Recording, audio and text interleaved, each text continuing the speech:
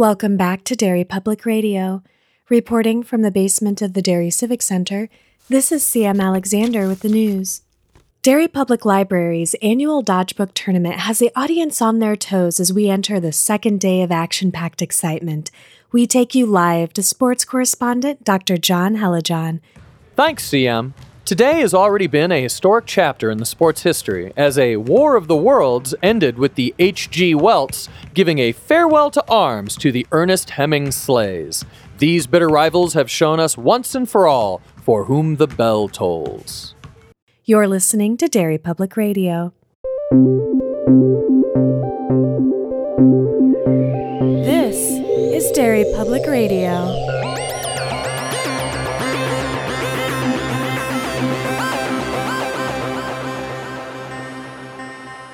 Welcome back to Derry Public Radio, a bi-weekly Stephen King Book Club podcast. I'm one of your hosts, CM Alexander, alongside Joshua Kahn. Hey, everybody. And Benjamin Graham. What's up, constant readers?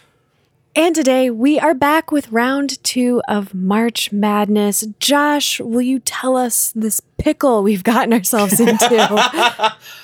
March Madness, in case you did not start with episode 1, which is a weird flex. Yeah, don't do that. We are taking the second batch of 16 books we've covered, and we are whittling them down to our favorite / the best by all of the arbitrary ways we decide all of our ratings on this show. And I gotta say, round 1, pretty solid. There was at least one surprise.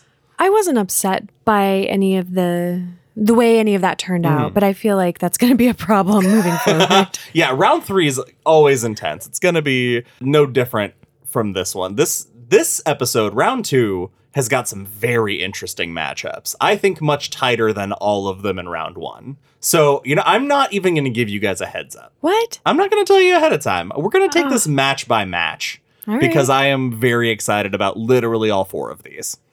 All right. So as a reminder, I will say the matchup. We'll toss it out. We'll talk about one book, talk about the other, and then we'll round robin our votes, which I believe begins with Ben this episod. Sure. So our first matchup, we have Cell versus Dreamcatcher. Oh, boy. Who wants to start this off? The cream of the crop. Well, I know CM's a big Cell head. What? You got a boner for phoners. What? Do you not remember your phoner love? I don't understand this gaslighting that's happening. I believe the episode 2 is titled "Do You Side with the Borg?" because CM was defending the phoners the entire time. Listen, to say I have a boner for them is slightly misleading. But it does rhyme. But it does rhyme. You see, It's catchy. I guess I have to relent to it. Yes, that's fine. Boner for phoners. Put it on a shirt. No, you've reminded me, with the exception of Alice, I kind of felt like the people who were left were just dicks and really did a lot of things that they shouldn't have done.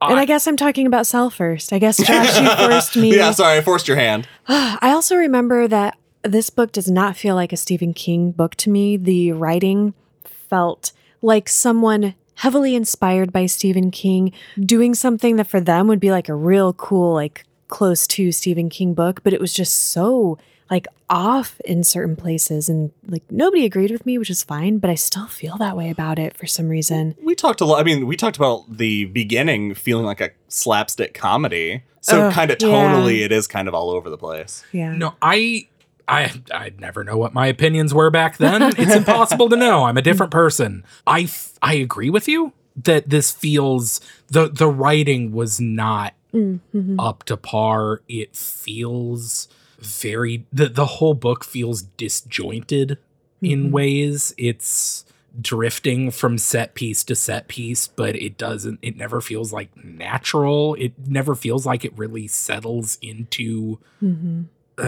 anything. I don't know. And I like you already have a leg up because I love end of the world stuff. Yeah.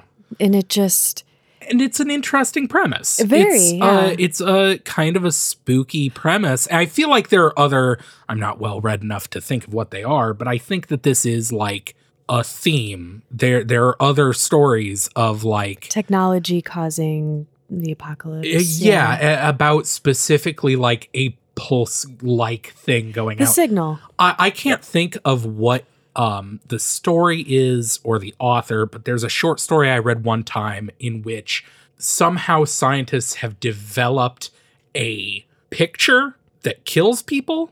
There is it's described as like a black and white shape.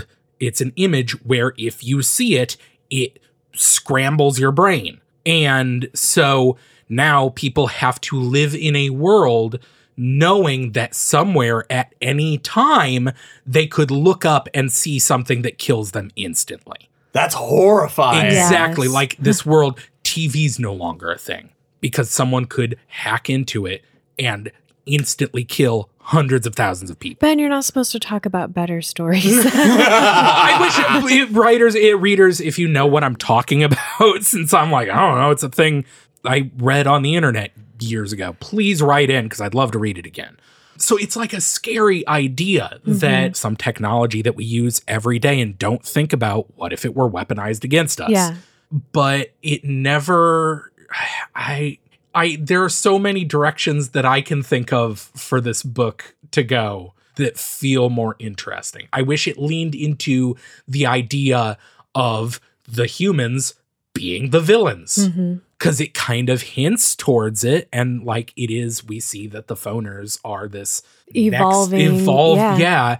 And so they're just like wanting to evolve and become this hive mind. And I think it would be more interesting to have it take the I Am Legend approach, Yes. right? Yeah. Yep. And it just feels like it never really gets there. I really liked the way that it subverted the zombie apocalypse expectation, where in so much of that zombie post-apocalypse we see, you know, how the world changes because we time jump most of the time with those stories. But watching our protagonists, the simple things like during the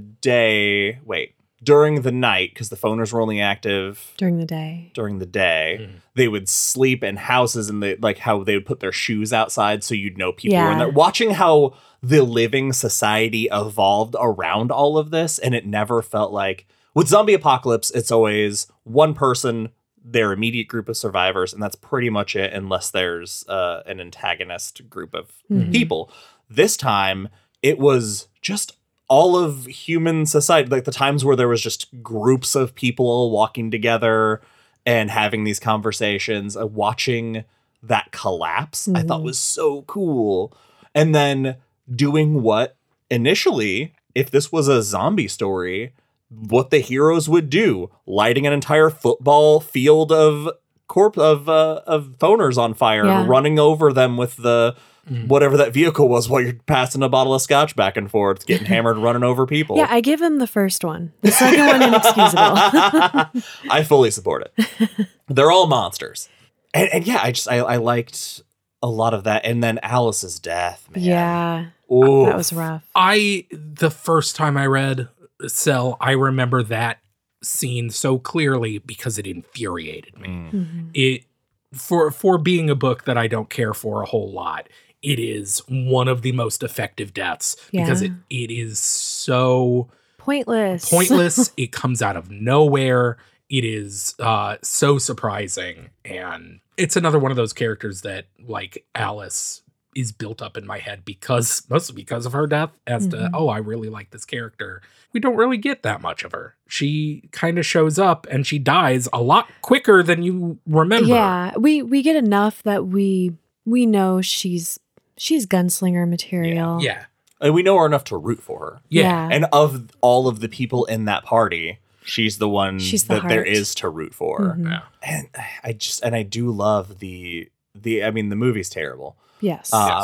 But when the ice cream truck guy has put all the explosives in there and it like lures him out there and he's like, hey, there's some stuff, and then kills himself because he knows the phoners could read his mind and he wants them to. And then they undo it by uncovering all the explosives immediately. But still, like, there are so many complex ideas when you take, this is a kind of a zombie apocalypse story. oh wait, it isn't, they're not like zombies at all. Oh, they're actually now in control of other people because they start entering other people's dreams. It's what they make them forbidden, so other humans won't help this group of people who's killed a hive of phoners. There's I like the little complexities. I just wish it was better. Listening to you talk about it, Josh, like gives me this moment where I'm like, oh, that was good. No. You did a really good job. Yes. All right, let's talk about Dreamcatcher. Let's Christ. What's your favorite shit weasel? Jeez. Okay, the best part about Dreamcatcher, the camaraderie between the friends. Yep. And the idea of the Mind Palace. Yeah. I can do without like the military stuff, but I usually can. But those components, there's like the bones of, I feel like both of these books, they're the bones of a really good, solid story. I don't know if I agree about Dreamcatcher.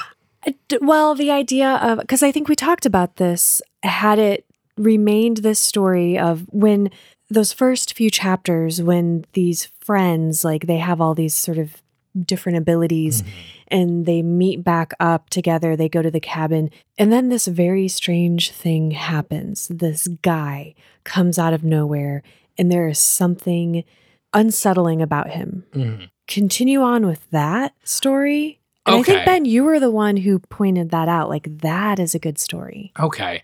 That is, I think the story's biggest problem is scope. Like, it gets, there's too much.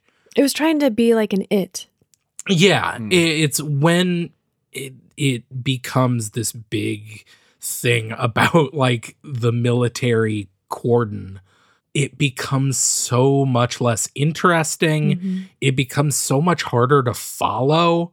Like if I had to describe the plot of Dreamcatcher to someone who had no idea what Dreamcatcher was about, I don't think I could do it. I'd be like, I don't know. There's like a weird red fuzz that makes people poop monsters, and the military's mad about it. I don't know.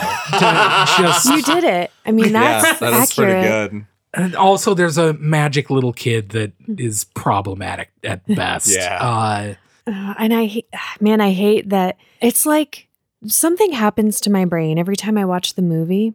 I know it's not a good movie, but all the actors in it's got such a great cast. It's a really good cast. I will watch keep anything going with back Timothy to it. Oliphant. Yes. And I will watch it every few years. And it's not until the end where I'm like, Wow, this was that sucks. a mistake? Wait, when Duddits turns into an alien? Is that when it loses you? God, that happened. And they like 69. And he just yells, I Duddit. Yeah, they I Duddits, and then they sexy merge.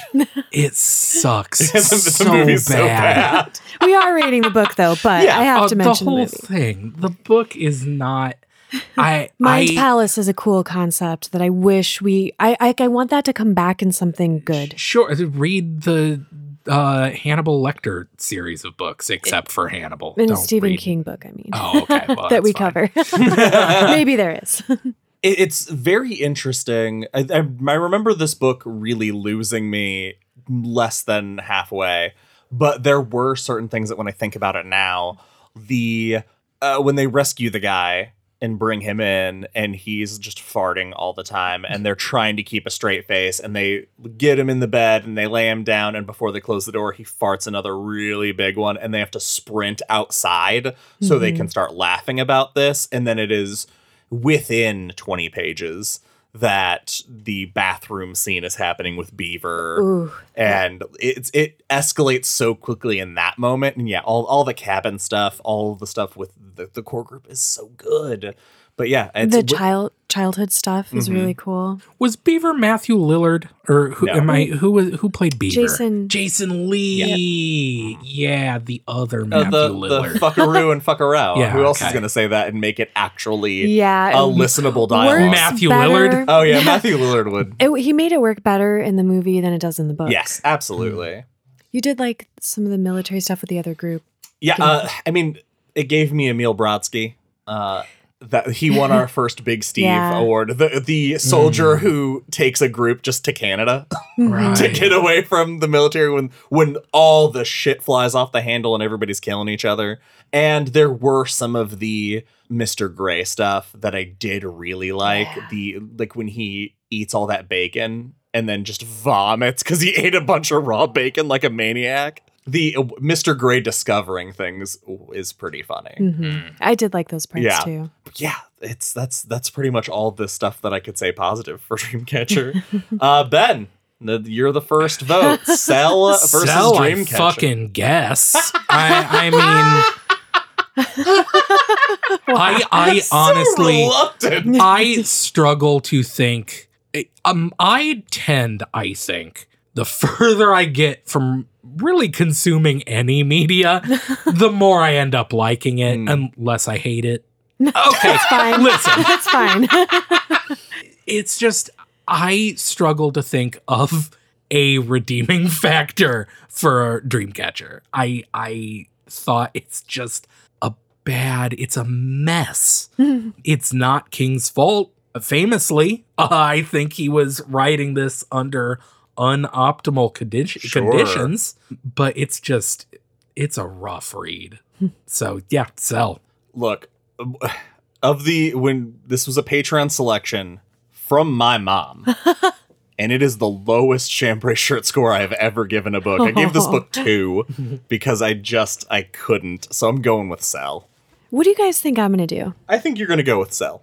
Interesting, because I'm going to have to go with Dreamcatcher. Interesting. Just because in recalling, I enjoy the moments that we just talked about from Dreamcatcher that I liked more than Cell in its entirety. Even though That's fair. Dreamcatcher has, as you could take all of the problematic parts of Dreamcatcher, take them out of the book, and it'd be about the same thickness, same length as Cell. There's more for me to enjoy in Dreamcatcher, so it's going to get my vote. Make Dreamcatcher the length of the Colorado Kid, and I'm on board. That's a 5 out of 5 Blue Chambray shirt story. heck yeah. Maybe. I don't know. All right, we have Cell moving on. Oh, why? Sorry. Not the movie. Not the movie. That's a little better. Not much. Let's watch the beginning of Cell again, guys. You know, that's Cell. My Cell rating was I have 2 big regrets on this podcast. Salem's Lot. I want to give it another go. I want to give it another chance. And giving Cell 5 blue chambray shirts. So this was my moment to redeem myself, giving the vote to Dreamcatcher. Fair enough. All right, our next matchup, we have It versus Dolores Claiborne. It's a big one. Who wants to go first? Okay, let's just get it out of the way.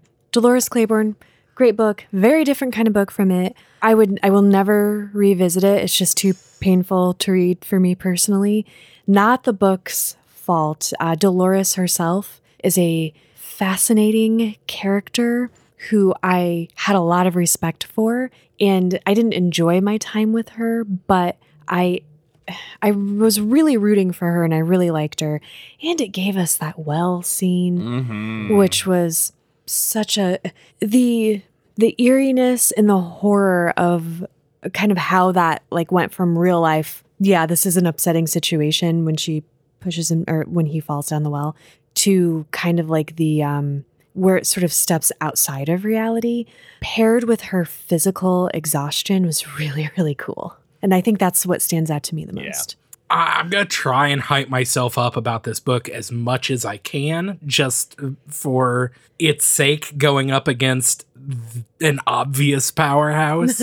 Yeah, I remember it being an incredibly well-written book.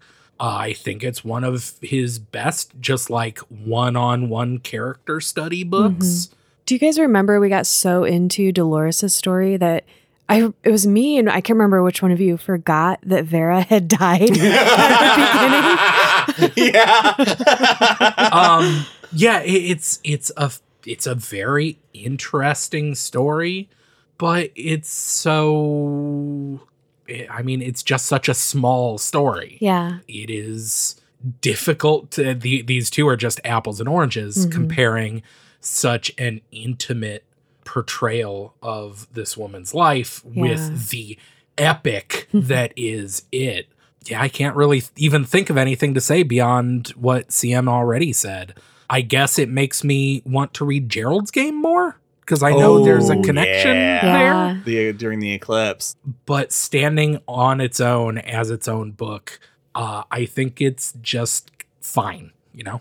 I really loved the way it was told. The fact that there are no chapter breaks. It is purely Dolores sitting across the table from the police and the woman from the mainland who's recording all of it, and the side tangents that when she brings it back to the people in the office. It just everything about Dolores's personality was so easy to connect to her, and the moments that could be charming were excessively charming. The spots that were dark were so dark I wanted to sob forever. And that's just real strong writing. It's such powerful writing. But I think you're right. It's in comparison, it is small. So let's talk about the heavy hitter. What jumps out at you about it of all of the things? It's fucking it. When you think of Stephen King, odds are there's one of 3 books you think of as like quintessential King. I have read it like 3 times, maybe more. And I remember we were all like, damn, the way it starts, just the brutality of this beginning with Georgie and how like instantly you're connected to these 2 brothers. And for the rest of the book to live up to that moment is astounding. It is.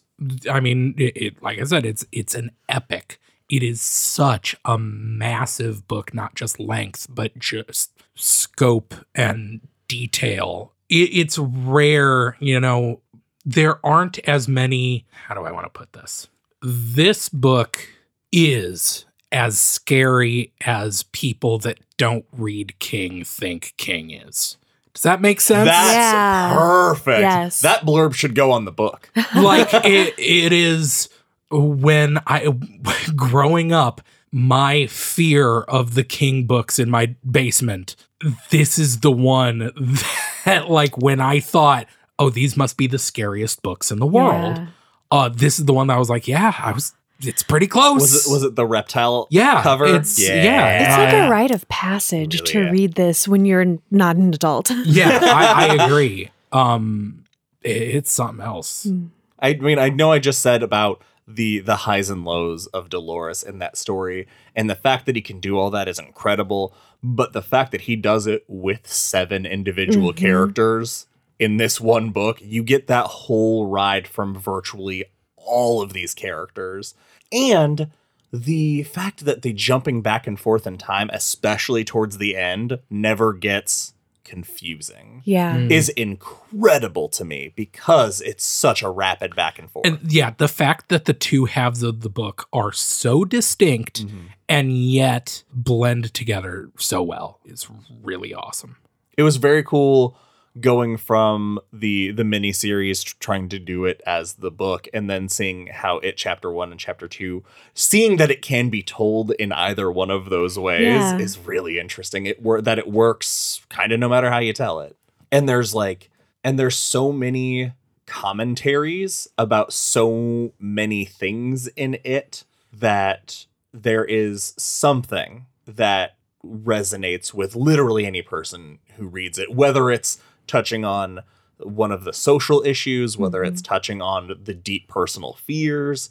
It's so relatable in such a horrifying way. The fact that it works as a coming of age novel, that it is arguably a romance, midlife crisis. You're right. There's a little bit of everything, and also some of the scariest shit that you will read. And so well written. The fact that Patrick Hockstetter is not the... You take the Patrick... I mean, I've said this before. You take the Patrick Hockstetter part out of this book, you put it in a short story collection. It's my favorite Stephen King short story. It's horrifying. And just the fact that this book is littered with so many horrifying creatures and people. I remember I went through that part once because I knew I had to. And then on the rereads and re-listens to prep for the episodes, I skipped it because I Good just call. I That's couldn't the do right it. choice. I skipped a lot of him, like the dogs stuff and the baby brother stuff. God, Ooh, I it was- forgot all about that yeah. until right this second. Sorry. Oof. Yeah, and he just goes back to watching cartoons. Uh-huh. Fuck. What a maniac. And he's not the scariest thing in the book. It's so crazy. Yeah, I think that's let's go around. I think Do we need to? we do for For formality's formality's sake. sake. Oh, fine. Hey, Ben, you can't get screwed on this one going third. I'm going to Nice. go with it. It. I was about to do the same thing. I was gonna pull the fake. No, it's it. It's it. Yeah. All right. Round 3. Why you like you straightened up? 'Cause You I'm- got closer to the oh, mic. You did boy. a shoulder like Oh, you're stretching. I don't like this, Oh, Ben. here we go. Here we go. This round, the Gunslinger versus the Talisman. Interesting. No, this is not a difficult. Really? No. Wow. This is not close. That's crazy. This is going to be controversial, I feel like, because I feel like there is a common feeling in the King fandom about one of these books that is wrong. I think most people are wrong. Fair enough. Who You want to start? I'll Ben? start. I constantly, I'm on Reddit trolling the Stephen King subreddit, and I am constantly seeing people say, "Can I skip The Gunslinger? The Gunslinger isn't a good book," and those people are wrong. Truth. Exactly. It's such a good. Without The Gunslinger, Roland's arc is not nearly as interesting. It's not. And I'm going to amend that without the original version Yep. of the Gunslinger I agree. because his arc basically is really not anything in the revised. Disagree. It's not, I'm being hyperbolic. It's not quite that severe, but I mean, we went through both Yeah. versions on those episodes and it changes a lot for me, Yeah. the revised. Sorry, which is not the point of this, but No, it's The Gunslinger is, I was about to say my second favorite Dark Tower book, and that's not true. But it is so good. It's an awesome action book. It sets Roland up as an absolutely fascinating character because he is a total bastard. And that's what makes him, like, without seeing him as the absolutely ruthless murder machine he is in the first book, him being the hero that saves so many people by the end of the series, it's not as compelling. right. I agree. What's interesting to me is that I think that opinion is, of course, built on the backs of the rest of the series. Whereas taking the Gunslinger as a standalone, I understand why some people are just like, how many times, like, we've talked about it. So we talked about it during Thinner, having protagonists. They're like, God, I fucking hate this guy. And for most people, when they read the Gunslinger, they fucking hate Roland. I did. I mean, Gunslinger is my least favorite of all the Dark Tower books, personally. Really? Yeah, it really is. That's insane. Yeah, maybe it's just because it's so short and concise. I don't feel the need to really ever go back because the whole story can be summed up in like 5 sentences. I don't know about that, but sure. If you were watching like a previously on like a TV show, like you could recap the Gunslinger in like a tight 5. I guess, but with editing, you can do anything. That's true. What an argument, fellas. Classic film argument. I remember reading The Gunslinger as a teenager, and the character of Roland, even in like this first one, but especially as we go through, but I think the first one is my second favorite. Wizard and Glass might be my first. of the Wizard and Glass series. is hands down It's my amazing. favorite. First. That's when I really fell in love with him. Yeah. I was like, oh, like I think it was my first real like hardcore book crush. Oh, no, I have to say, Drawing of the Three is my favorite. That's Then a Wizard and really Glass good is my one, second too. is close second. Yeah. Gunslinger third. So on and so forth. But it's this character is just so, I don't know. He's a character who just lives in my head. Like reading that book influenced me as a person in a way. And I think I feel very protective of it because it feels like it's a part of me. I wonder, because by the time I read it, I could read all 7 in a row because everything had come out. Sure. And that's exactly what I did. But I wonder how many people who were reading them as they came out didn't pick up Drawing of the Three because of how much they detested Roland and that character, and not having any idea that his arc would change the way it does. Because, I mean, just Drawing of the Three alone changes him so sharply, having to adapt to the new circumstances he's found himself in. And I think that the people who maybe didn't pick up Drawing of the Three afterwards definitely did themselves a disservice, because Dark Tower, that's mandatory reading. It's amazing. But I can see why, because I know a lot of people just couldn't stand Roland. I think too, to be fair to all of us and anybody listening who has an opinion either way about the Gunslinger, I cannot divorce the rest of this series from my experience of this book standalone. I can't do it. So much stuff with like Jake, especially. Yeah. It's reading it's, I don't know how to say this in a good way, but reading it is exciting to me because it's like, and then I get to do this. Like the story gets to unfold in front of me again. But I do agree, like Ben, having it the way it is with that first book is such a unique introduction. And it's such a weird, it's like this kind of fantasy, Western, almost romance murder book. Yeah. I mean, in the first one, Roland's for sure a male power fantasy. Like he certainly is. But you're exactly right, though. You can't divorce it from, when you know the whole story, it's impossible to separate it because you know the depths that you find in Roland. And you know what? I think that's okay. Yeah. I think that makes it even more interesting. Listeners, could you do me a personal favor and pay us money to read the next 3 Dark Tower books? Yeah, sign up for our Patreon. We can stop tier. after that for a while. I don't feel an immediate urge to read Wolves of the Kala on, Same. but right now I could go for Wizard and Glass. And I usually reread that series, and I've been waiting. You just got, like, your eyes got scary. I clenched my fists, and I dug my fingernails into my palms on accident, and it hurt. Do you have little half moons? Yeah. Let's talk about the Talisman. The Talisman, to me, is an epic in one go. It is such an awesome story. The roller coaster that Travelin' Jack takes, the Oatley's Tap. Oatley's Tap is burned into my brain forever because it's so horrific, and at the same time, reading it a second time, knowing how much worse it's gonna get. When we covered it for the show, I'd completely forgotten about Sunlight Gardener and the Home for Wayward Boys.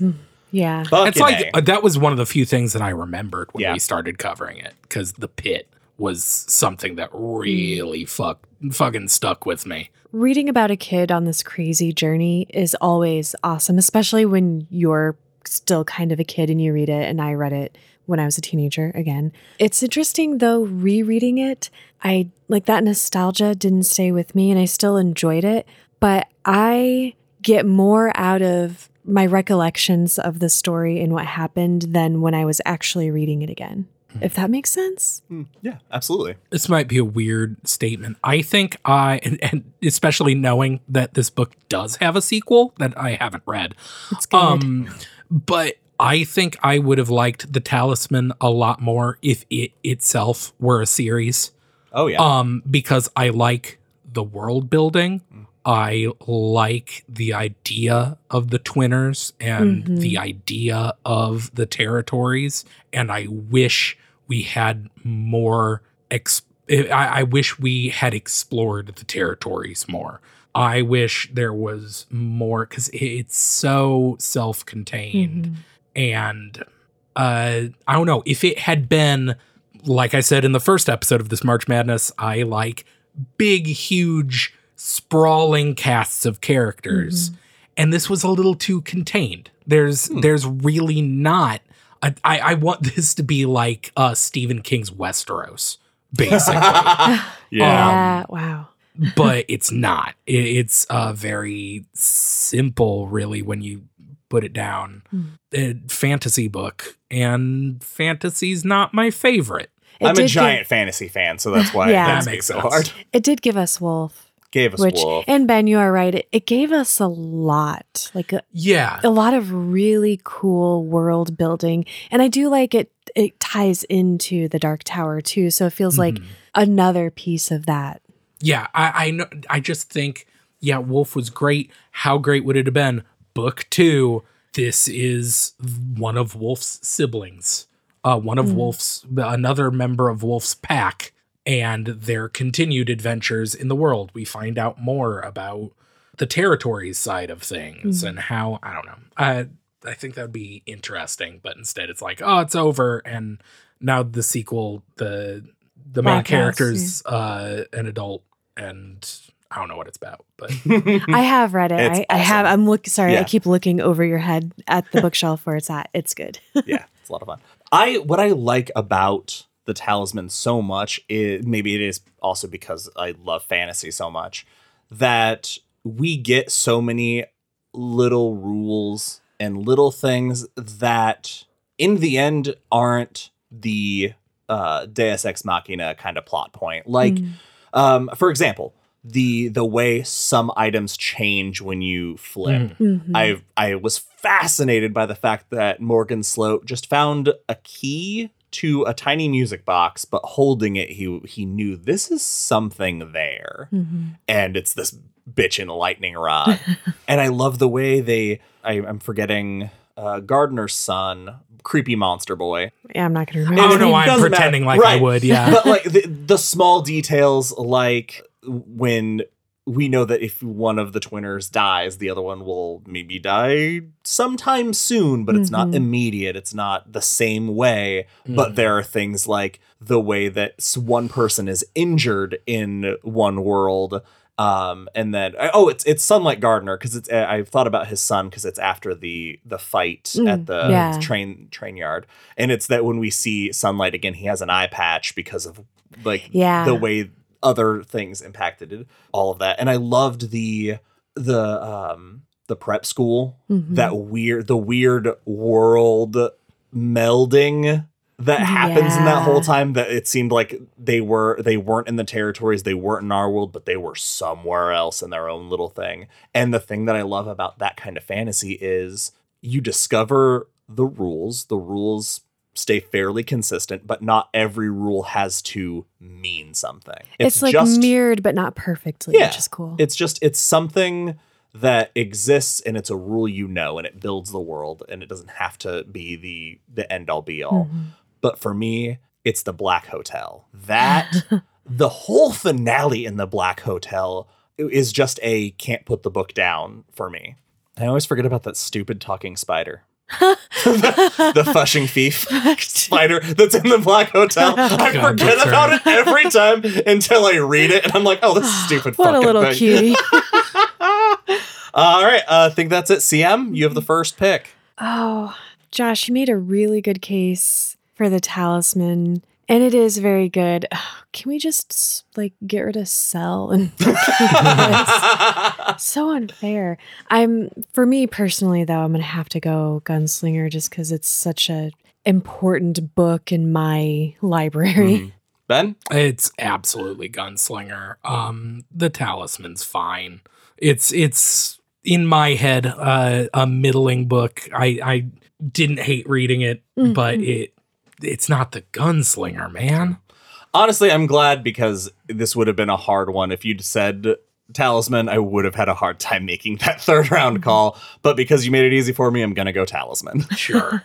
I feel like it would be strange if a Stephen King podcast did not move the Gunslinger forward. Except for people who hate the Gunslinger. They're wrong. I was I'm just sorry. gonna say that. Everybody's entitled to their respect. feelings. I try my best. But you're fucking wrong. But in some situations, there's just objective truth. And one of those is that the Gunslinger rules. Oh my God. Made such a great movie. I mean, Oh no, don't. I do remember when we did The Gunslinger, several emails asking if we were going to do the movie, and I said no, we can't do the movie until we've covered the final book. Yeah, because it's not the Gunslinger, it's the Dark Tower. The Dark Tower movie. All right, it's time for our last matchup of this round. Makes me so mad that I know why. Yeah, like they, what have you done, Josh? How dare they make Idris Elba be in a bad movie? Yes. How dare they? What a fucking treasure! You know we're he not is. going to get him as Roland again. Ugh, and he was tragedy. There are Matthew petitions out to Matthew have him be Roland. McConaughey. Exactly. He was a. I'm sorry, man. He was a terrible, terrible Walter. But okay, think about him in True Detective. Yeah, Matthew he's amazing. Matthew McConaughey's can fucking act. amazing. They fucked that up so bad. Okay, we me have so to move angry. on. I am so upset. He's so goddamn mad. I see. If nothing else, this will get people to go on Patreon and make us read the rest of the book, so that so CM has to watch the movie. Oh my god. All right, our last matchup for this round, we have The Shining versus Insomnia. Oh, okay. I I got opinions. I'll save them. I'll go first. Let's talk about Insomnia because it is also quite an epic unto itself, and it's another one of those books that when you treat it set piece to set piece, just kicks ass.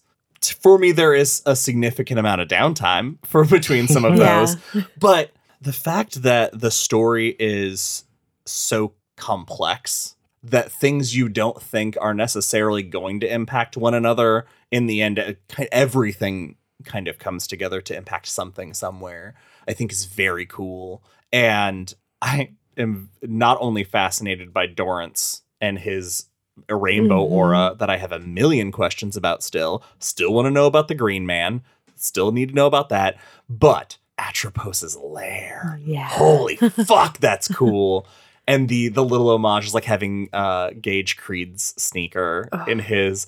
I want to explore Atropos's Museum of Torment. Museum.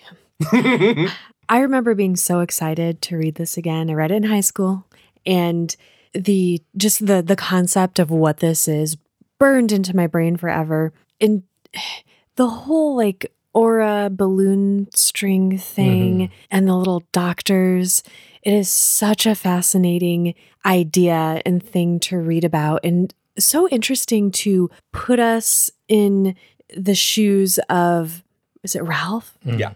Yeah, to put us in the shoes of Ralph. And like this, I don't know, reading it as an adult, it was a little harder to relate to him, which I don't know, should have been easier because I'm getting closer to his age. But the journey that he takes it's like burned into my brain forever. Just the experiences of those characters. And when you think about that, this was specifically done to Ralph, but when he has no idea for so long, why am I just not sleeping? And come to find out, and part of that, the little doctors, when they do the elevating through the hospital, like that whole sequence when they're having the conversation, watching the days go, it's so fucking cool. And I love when a book will make something that happens to you, kind of like when we read The Stand, and then like if you get sick while you're reading that or anytime near after, you're like, oh, this feels worse. This is scarier than it would otherwise be. Not being able to fall asleep while reading this or having any sleeping problems, as a kid, you're like, oh shit, I'm going to start seeing auras and balloon strings. And you're like half excited and half like terrified. And then just as an adult, you're like, Insomnia is a bunch of cool metaphysical ideas that do not add up to a story.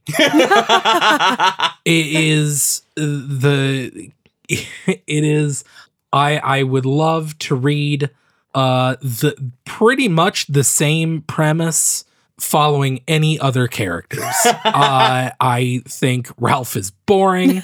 I think anything outside of the idea of the auras and the idea of this like world behind the world that you can only access by having this heightened brain state from not sleeping.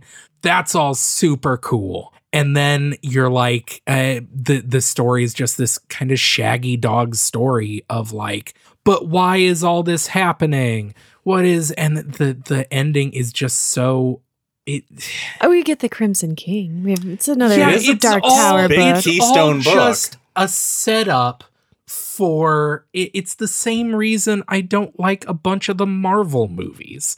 It's like, oh, there's a bunch of cool visuals and stuff, but it's a commercial for something else. That's fair. Yeah, it's I have always had a problem with Patrick. I think if we had been given any reason to care about him other than he is just a kid that shows up a couple of times throughout the book and then at the end you find out is the MacGuffin. I was so surprised by that because I'd read the other books before I'd read this, so I knew how that goes. Mhm. And I really thought it would be more prevalent. And I thought there'd be more. And after we finish it, finding, oh, that's it. We're Yep. being intentionally Yes. vague for Yes. listeners Very who haven't intentionally vague read for spoilers. everything. But yeah, I 100% agree with you on that. The Shining, who wants to kick us off? The Shining is one of the best books ever written. Yep. It's the second time it's happened to me on this podcast. I hadn't read something. I read it and I was like, fuck, this is one of my favorite books. Yep. And I was so pleased to, because we've been talking about it a couple times on this episode, Insomnia, for example, and The Talisman. A couple things I read as a teenager didn't quite hit me the same, The Dead Zone.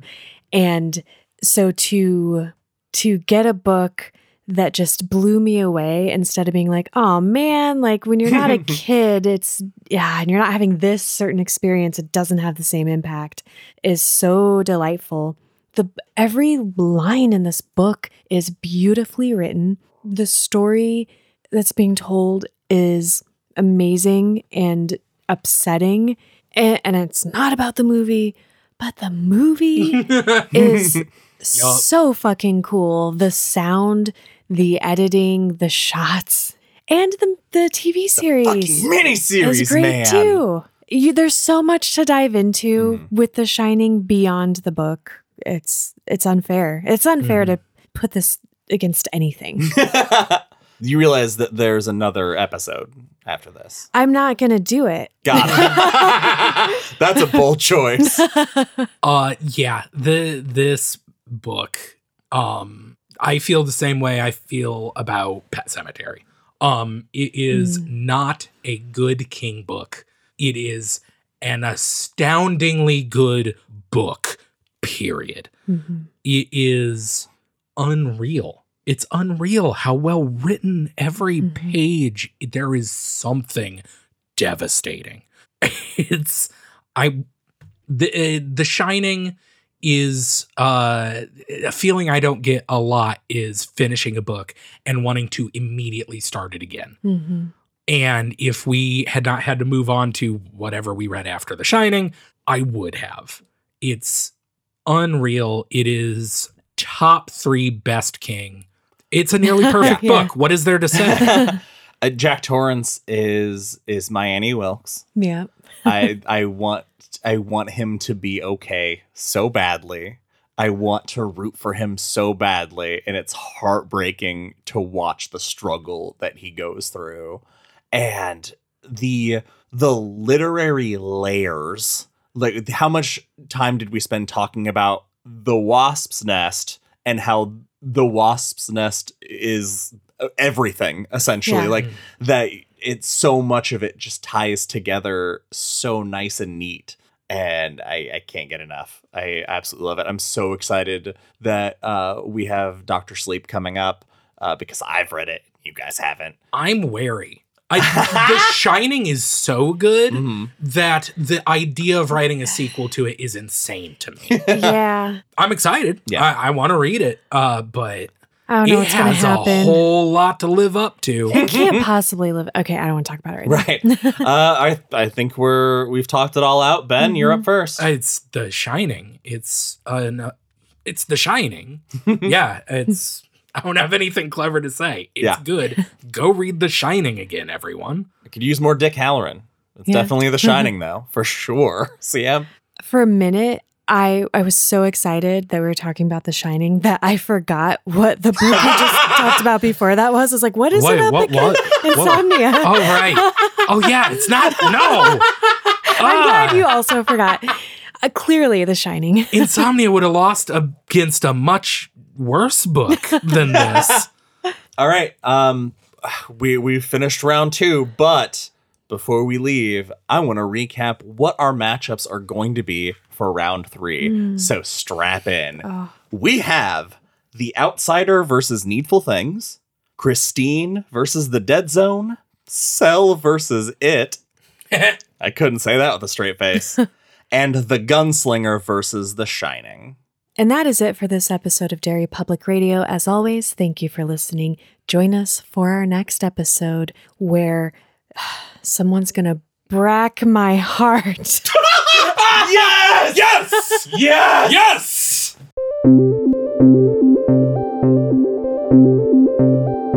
Hey everyone, CM Alexander here. Thank you for listening to March Madness Part 2. We hope you enjoyed it. If you like these episodes and you haven't heard our prior year March Madness extravaganza, go back and listen. We have so much fun doing these episodes for you guys. As always, follow us on Facebook and Instagram at Derry Public Radio and Twitter at Derry Public. You can also send us an email at derrypublicradio@gmail.com. Check out our Patreon page for bonus episodes and early releases, and our Etsy store for Derry Public Radio and Stephen King merchandise. That's all for now, listeners. Goodbye.